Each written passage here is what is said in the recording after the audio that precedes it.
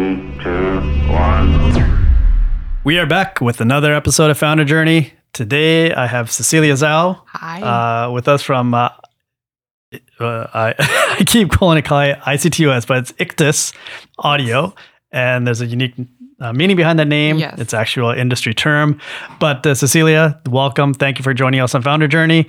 Please tell us about ICTUS Audio and the company and why you're so passionate about what you're doing. Okay. Hello, everyone. Hello, viewers. We have a podcast of our own, but not many viewers. So we like to start off with hello.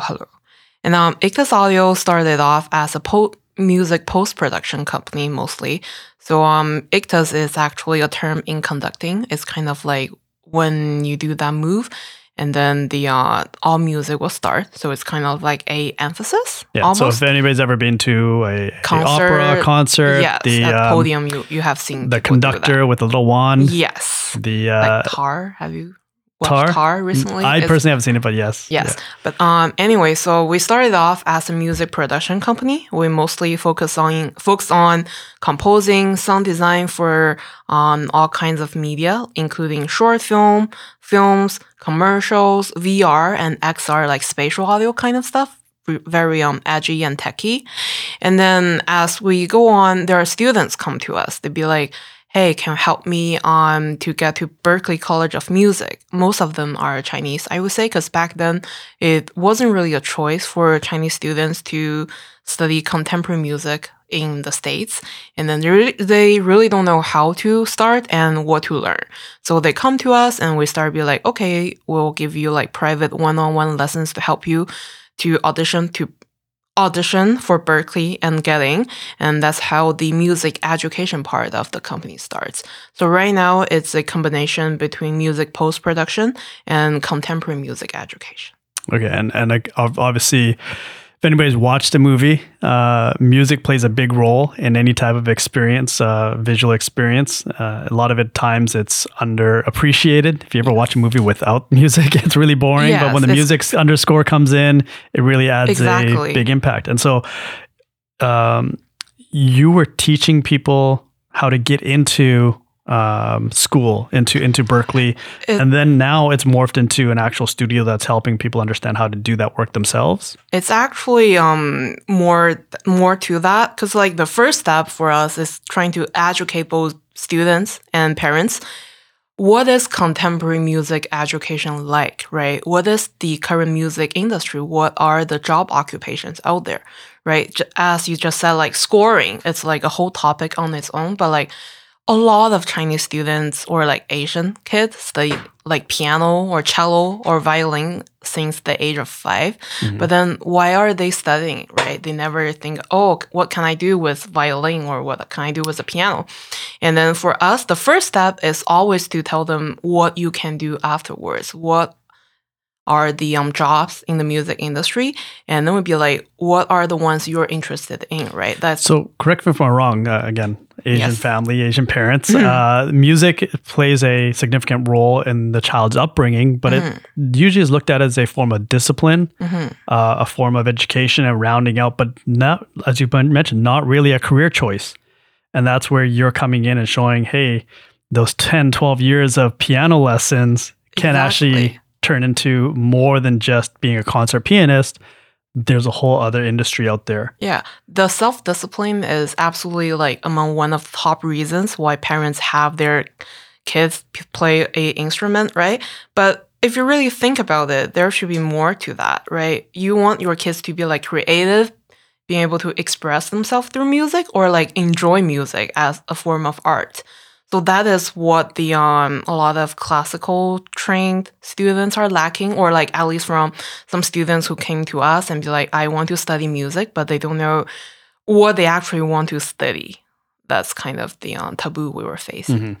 And then once we have that down and there's like a whole structure, like it's kind of like a 3-step kind of approach, right? The first approach is for the students to identify what is the area in music that they want to study, right? That's kind of like, I would say, career mentorship almost, like expose them to all those jobs and then how to get there and what do those like technicians or like engineer kind of jobs in the music industry do, right? That's the first step.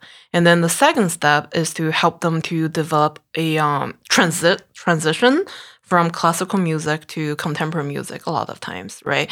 So there are terms that's different, there are harmony that's different, right? How to build a solid contemporary music core foundation to compose, to create. That's kind of the second step.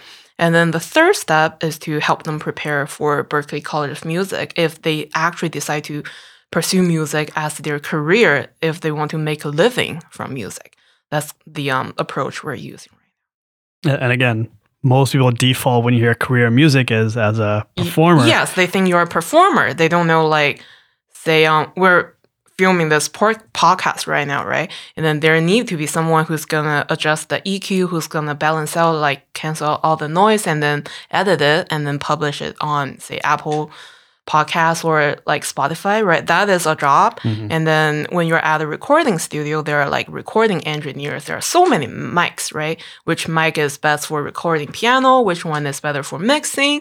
So there's all the I wouldn't say. It's kind of like science and also like terminology behind it. That is a whole different major. And then like scoring, as you just said, like commercials, films, you cannot watch a silent movie or like play a game without any sound, right? When you shoot a zombie, you're expecting a sound. Some sort of sound. So yeah, that is kind of the areas we're trying to make people more aware of. Like you can become one of those like sound careers. engineers. Yes, and engineers and stuff. We're lucky here at Launch to have our own mad scientist, Samson Lee, as our our music and podcast guru. He's also our community manager, rock star, and many different fronts, but he does a lot of the mixing and editing, and it's not just something that we threw at him, it's something that he's actually is passionate about. So it is a career, and there are people out there that really are passionate about the subject matter. Yeah.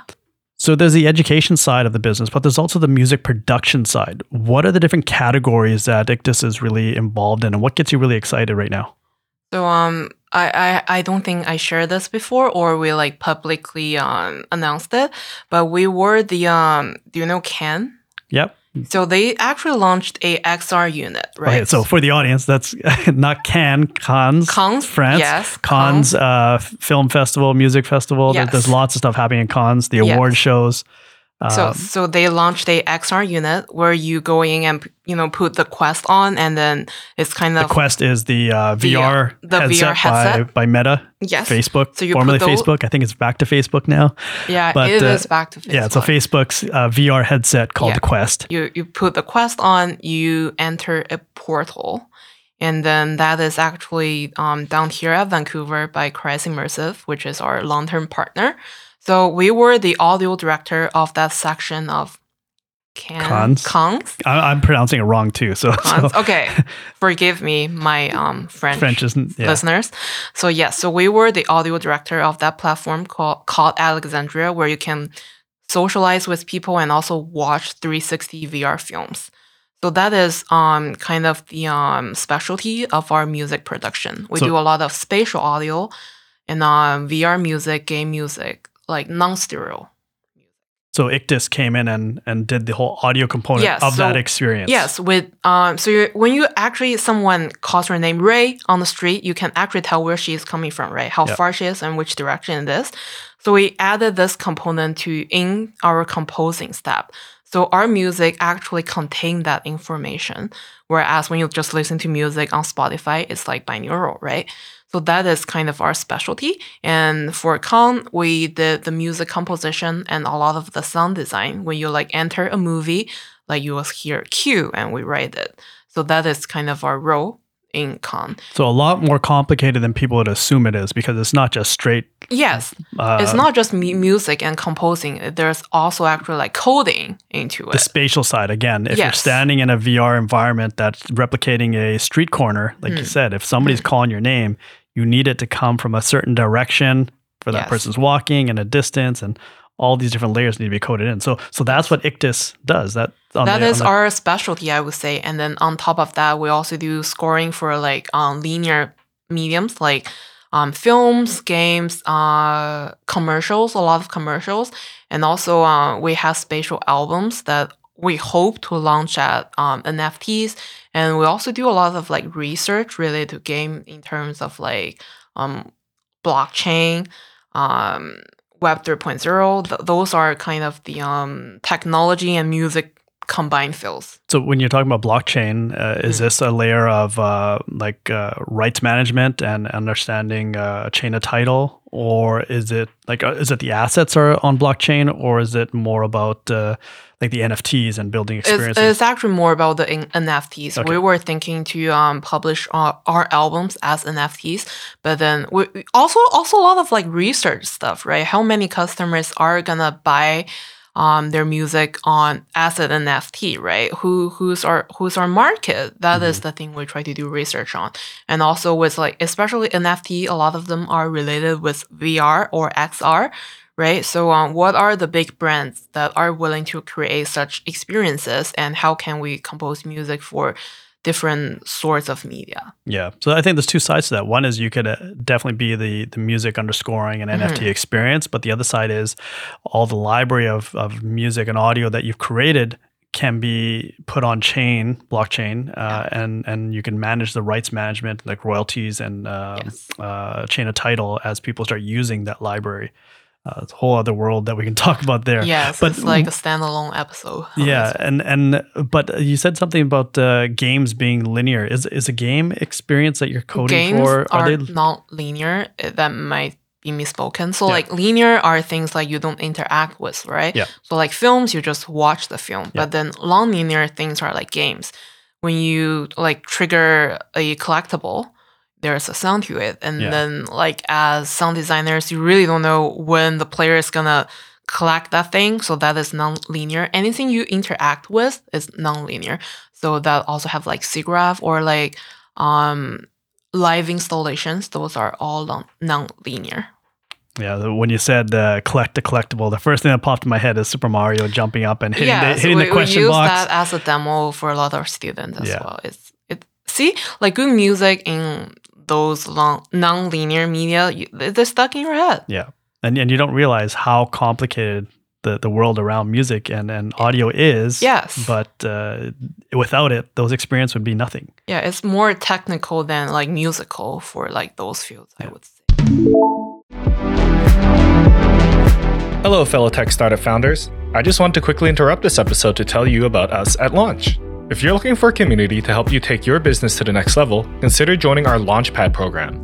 As a member, you'll get access to investor connections, programming, workshops, mentorship, and over $400,000 worth of perks. Also, don't forget to check out our other podcasts, Launch AMA and Bits and Bytes, for expert advice and stories from the tech community in Vancouver and around the world. Visit launchacademy.ca to learn more and start building your dream business today.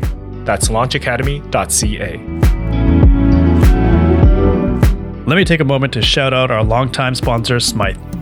They are a leading independent BC-based accounting firm specializing in providing financial services and consulting for tech companies across North America. Smythe has supported our program and our alumni throughout their early growth stages by helping them structure and set up their businesses, all the way to helping more established businesses with cross-border operations and M&A. They combine industry knowledge with a proactive, collaborative approach, empowering you to make more informed decisions as your business grows. So if you're looking for a trusted partner to help you drive your business to success, reach out to one of our Launch Academy's longtime mentors, Camelia Ho, for more information about how Smythe can support your growth. You can find Camelia's information on Smythe's website at smythecpa.com. That's smythecpa.com, along with more information about the various industries they support and the services they provide.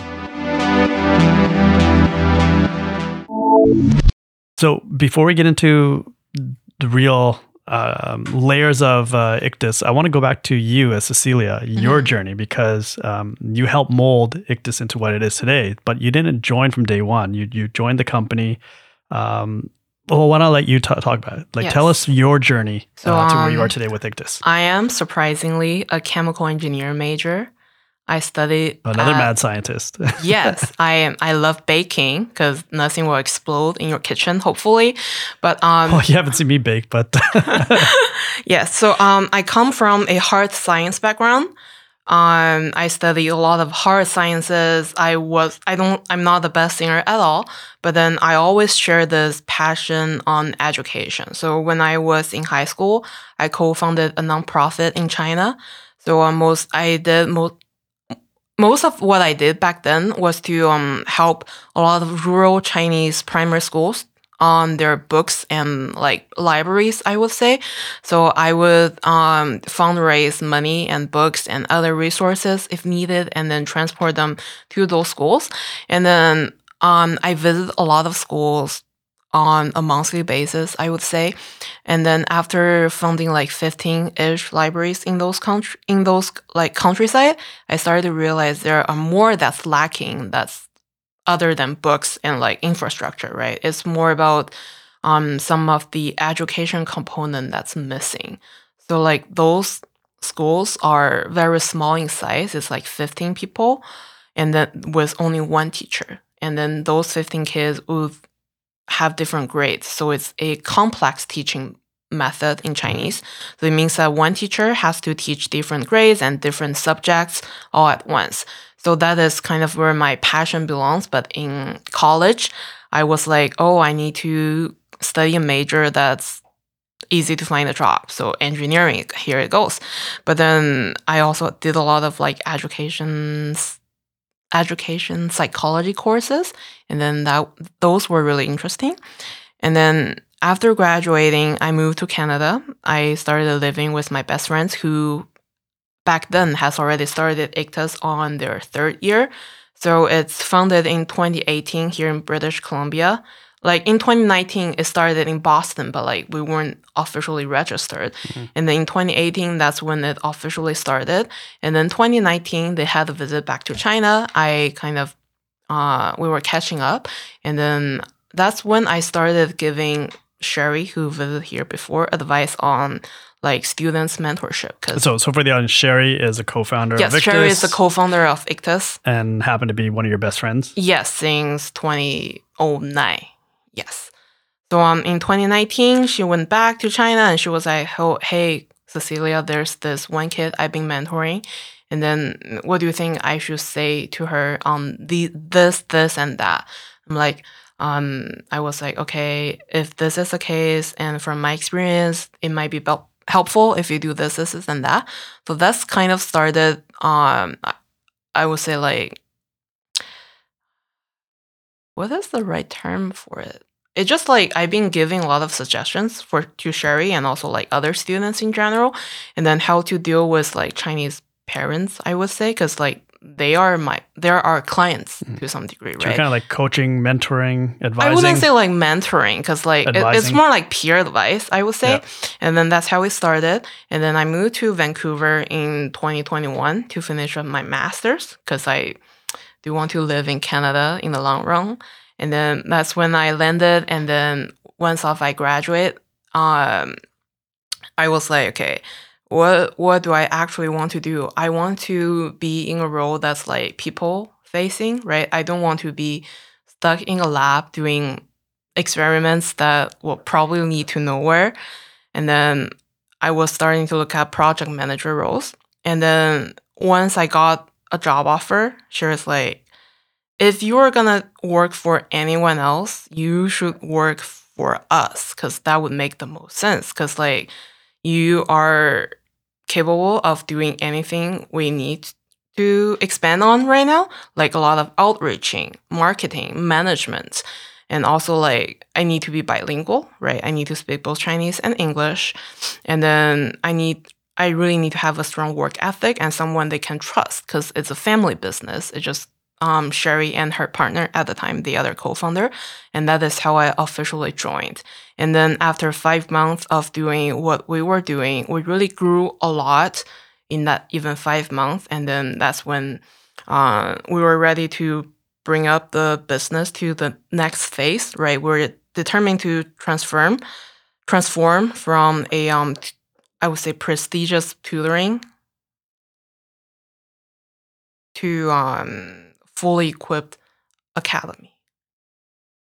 So I want to talk about, there's a lot of things to unpack there. One is working with friends and joining an existing business that needs to go through a transition, the relationships there. But let's focus on when this was proposed to you, it's like, hey, come and join us.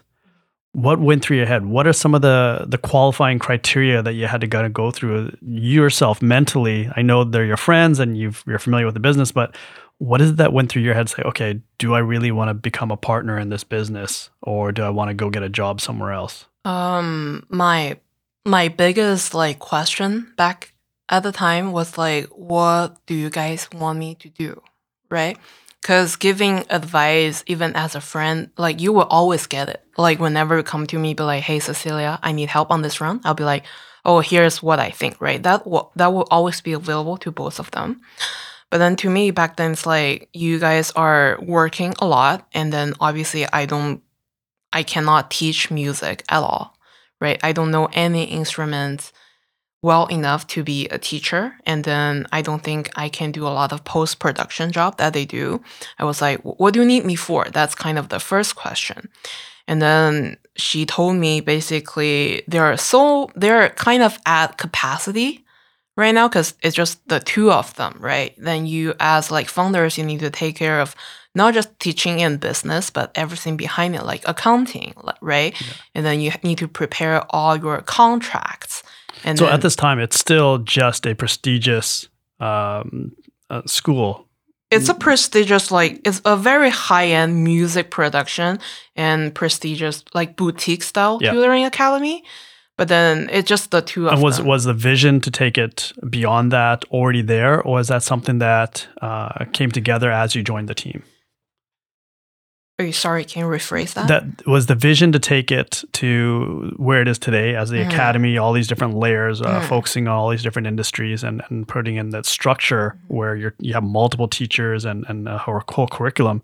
Was that already a plan with the Sherry and Yo? Yes. Or was that something that as you joined the team, the ability to build something bigger became reality? So I would say when I joined, they do know that they need to transform or expand in some way, because initially it's more like two freelancers that happen to work together. Do you know what I'm saying? It's kind of like one gig comes in, if it's your expertise, you do it, and if it's I'm better at it, I'll take it, kind of work dynamic, I would say. And then once I joined, we're because they were working at a crazy hour. I think it was 40, 50 hours a week minimum, right? Mm-hmm. There would be 10 days with no day off. That's kind of the norm when you are freelancing musician, right? You need to bite on to every opportunity that's available, but then they are being maxed out. You can't work 80 hours a week. That's just not possible. And then you need a third person to take care of time management or project management for the whole team, who's gonna do what, and then how to get work done more efficiently, and is there more systematic approach to some of the things we're doing. And then like bookkeeping, that's kind of the first thing I added to the company. Before that, it was year end or monthly Excel sheets. Right now we have a online bookkeeping system, and then when you have a receipt or a transaction, you do it on your phone ASAP, and then at the end of each month you will have those reports for you. And that's ready, and it also takes care of invoicing and stuff. So it's one after one minor adjustments that shapes us to where we are right now. So it's kind of, we figured it out on the long run. As you went along. And then for you, again, going back into Cecelia being proposed this opportunity, making the decision, deciding, okay, I do want to go ahead. This is something that probably some of our listeners have had. There's, as you mentioned, there were freelancers coming together, a startup formed. They know they want to build something. They're doing it together, but they're just doing whatever it takes to address what's coming in. And then there's this opportunity to build something bigger. And obviously with you on the team, that brings a capacity, but there's a lot of things that need to be fixed before you can do those things. And we were talking a little bit before the podcast about corporate governance and restructuring and things like that. So maybe we can dive into what that experience was like for you as you came on board, you started to take the reins on some of the operational sides, and you realize, oh, I gotta fix some things here. Yeah, so the first thing is I remember the first year I did like the annual return, right? And then that's when I realized we do lack like the basic structure of a corporate sometimes. Because like you need like a file cabinet, right? We don't have that. And then you should be able to memorize all your like CRA logins and whatnot, but then it just like auto saved on desktops. So that is not like the most structured way to run a company. And then like the shareholder agreement was kind of messy. And then like even the financial front of the company, like we had money just sitting in the bank with like not even on the high interest accounts, right? So those are the things you really need to think. Or like no one will ever tell you that when you start the business, except for doing the business itself, you need to take care of your business, like do proper, I'm sorry to bring up bookkeeping again.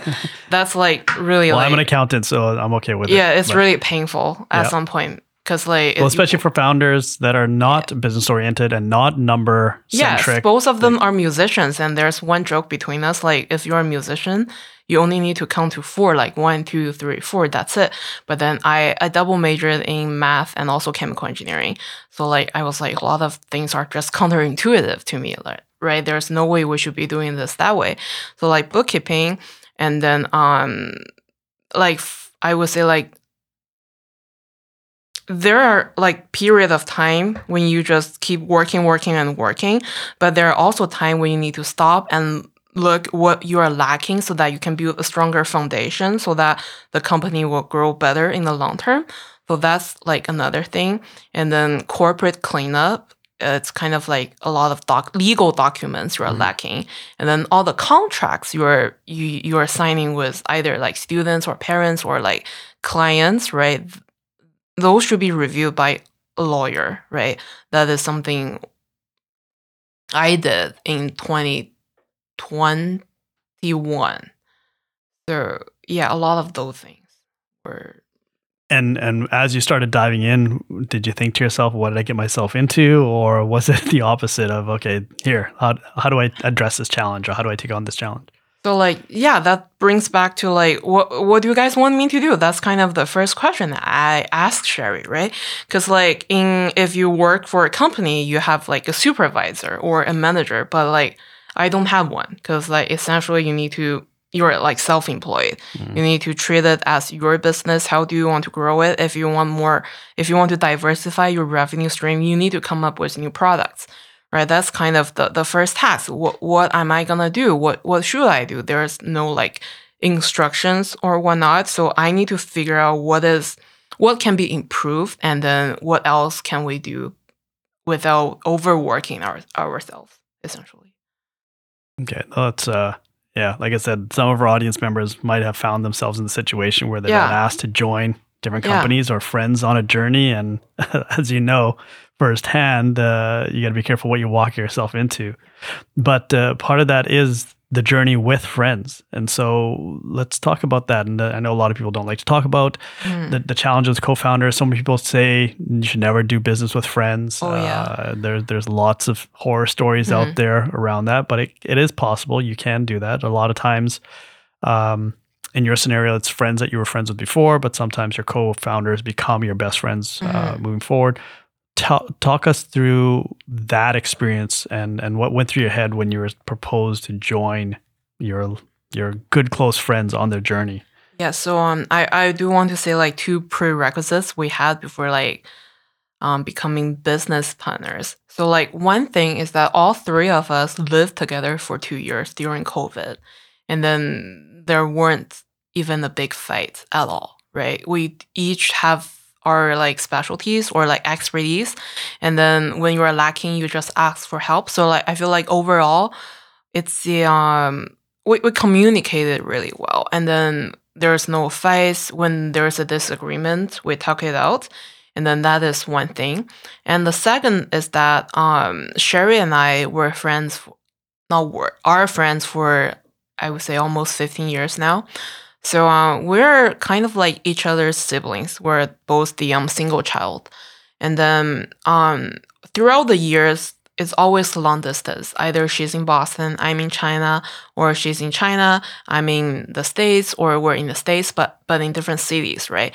But throughout the years, we grow at the same rate, right? Every time we talk, there are people who drifted away once you're adults, but we did not. And then fundamentally, we share the same understandings of the role and family and friends. And also like money. I think that's really important.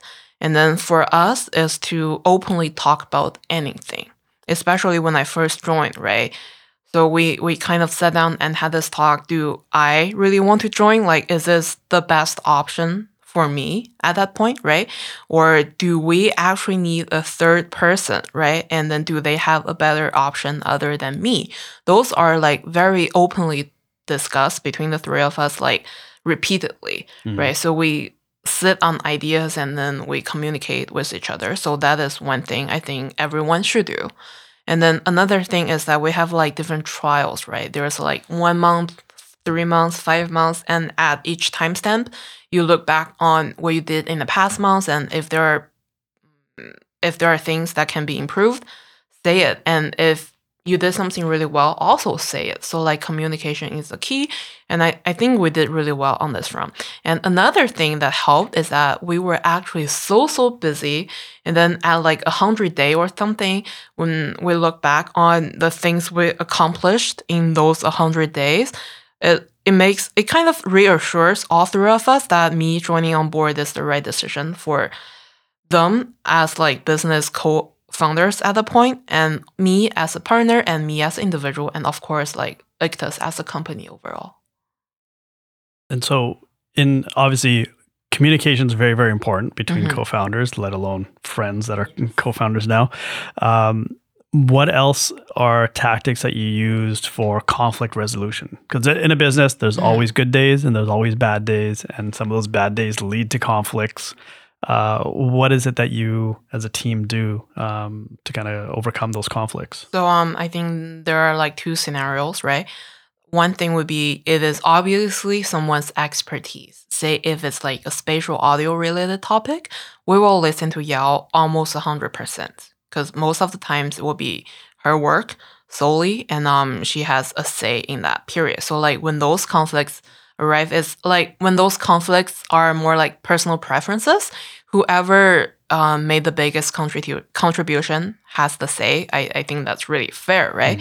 And then the other thing is the other kind of conflicts is like more general, or like business decisions.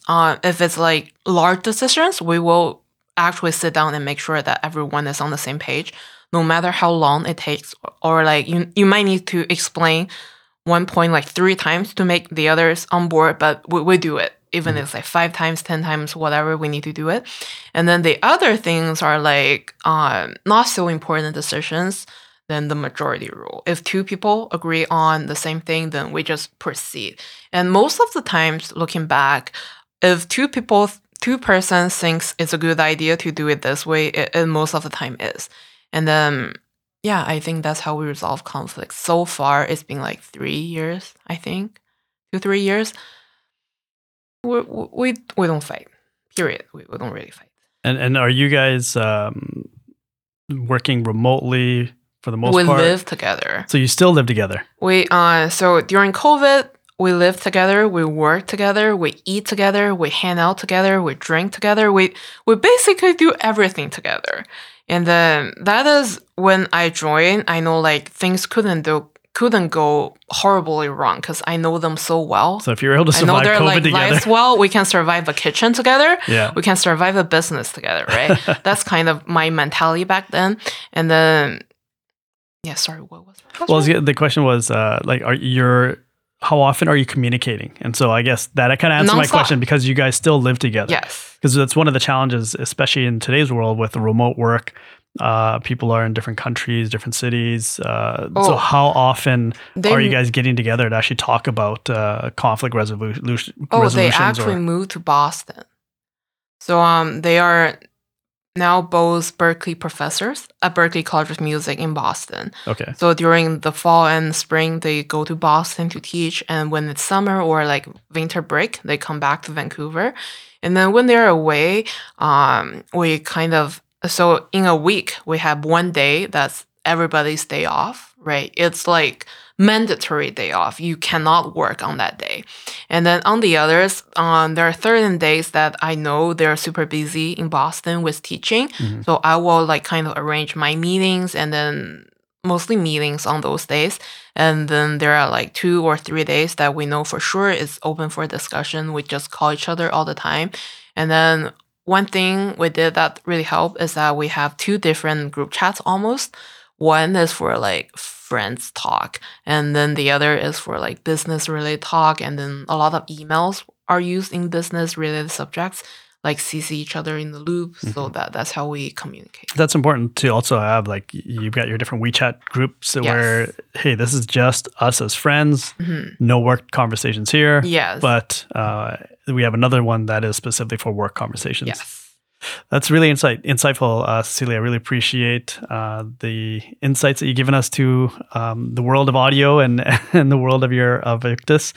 I want to get your thoughts on a few things before we wrap up here. The first one is AI and the AI in music. There's been a lot of talk about it recently. What are your thoughts? Where do you see AI coming in? Are you going to offer courses on AI in music? Like, where does this go? We encourage our students to use AI. So in our academy, of course. So we would be like, especially there are two separate topics. One is AI and music, right? So we've actually tested AI to write like lyrics or show some movies based on those type of like movies or like preferences, right? They do an okay job, even in lyric writing. How good the lyric is highly dependent on what is your input, what's your guidance for AI, how you teach the AI to write lyrics. So if you ask us, do we think that AI will replace a lot of future music related jobs? Yes. If they can even write like poems, right? So like on the creative front, it's not top notch, but like it's mediocre or like okay-ish music. But then we always encourage our students. What we say a lot is that those that will replace you is not AI, but musicians or like persons who can use AI to increase their productivity. So that is our take on AI in general, but we use it a lot. I actually used AI back in last December when they first come out to help me write like grants and a lot. So it's very efficient. It boosts your productivity a lot. Yeah, and I've heard that quite a few times now where the fear is not about, oh, is AI going to take my job? The fear is who is the other person that has learned how to use AI more efficiently in their role that is going to take my job. And the other side, again, like there's a lot of generative AI that's building lyrics and whatnot, but where do you see AI coming in on the education side for your organization? I think a couple things we're already using is, the first thing is the closed caption function, right? When you teach in Zoom, especially when your students, when English is not their native language, the closed captioning really helped a lot. And then that is one thing we use. And then we always encourage students when you are writing something, writing a story or like lyrics, or you have an idea overall, talk to AI. It might like spark you in some ways. So I think AI might change education in terms of like efficiency, but the core of music for us, like music education at least, all the time we've been saying this to our students, music should be a tool for you to express yourself, right?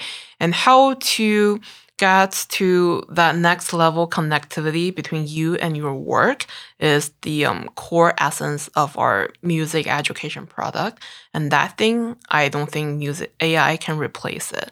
But then harmony, will AI be able to teach students harmony one day?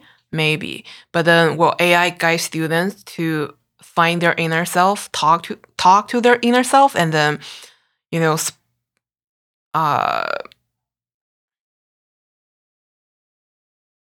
mentor them? I doubt it.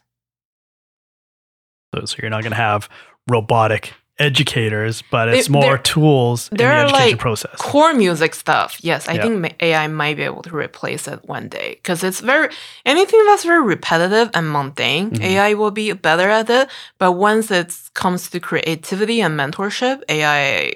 So the fundamentals can be taught by AI, but when it comes to the artistry, it's just like playing pianos, right? When you get the techniques right, it doesn't make you a great artist. It comes with like how you convey emotions in your playing.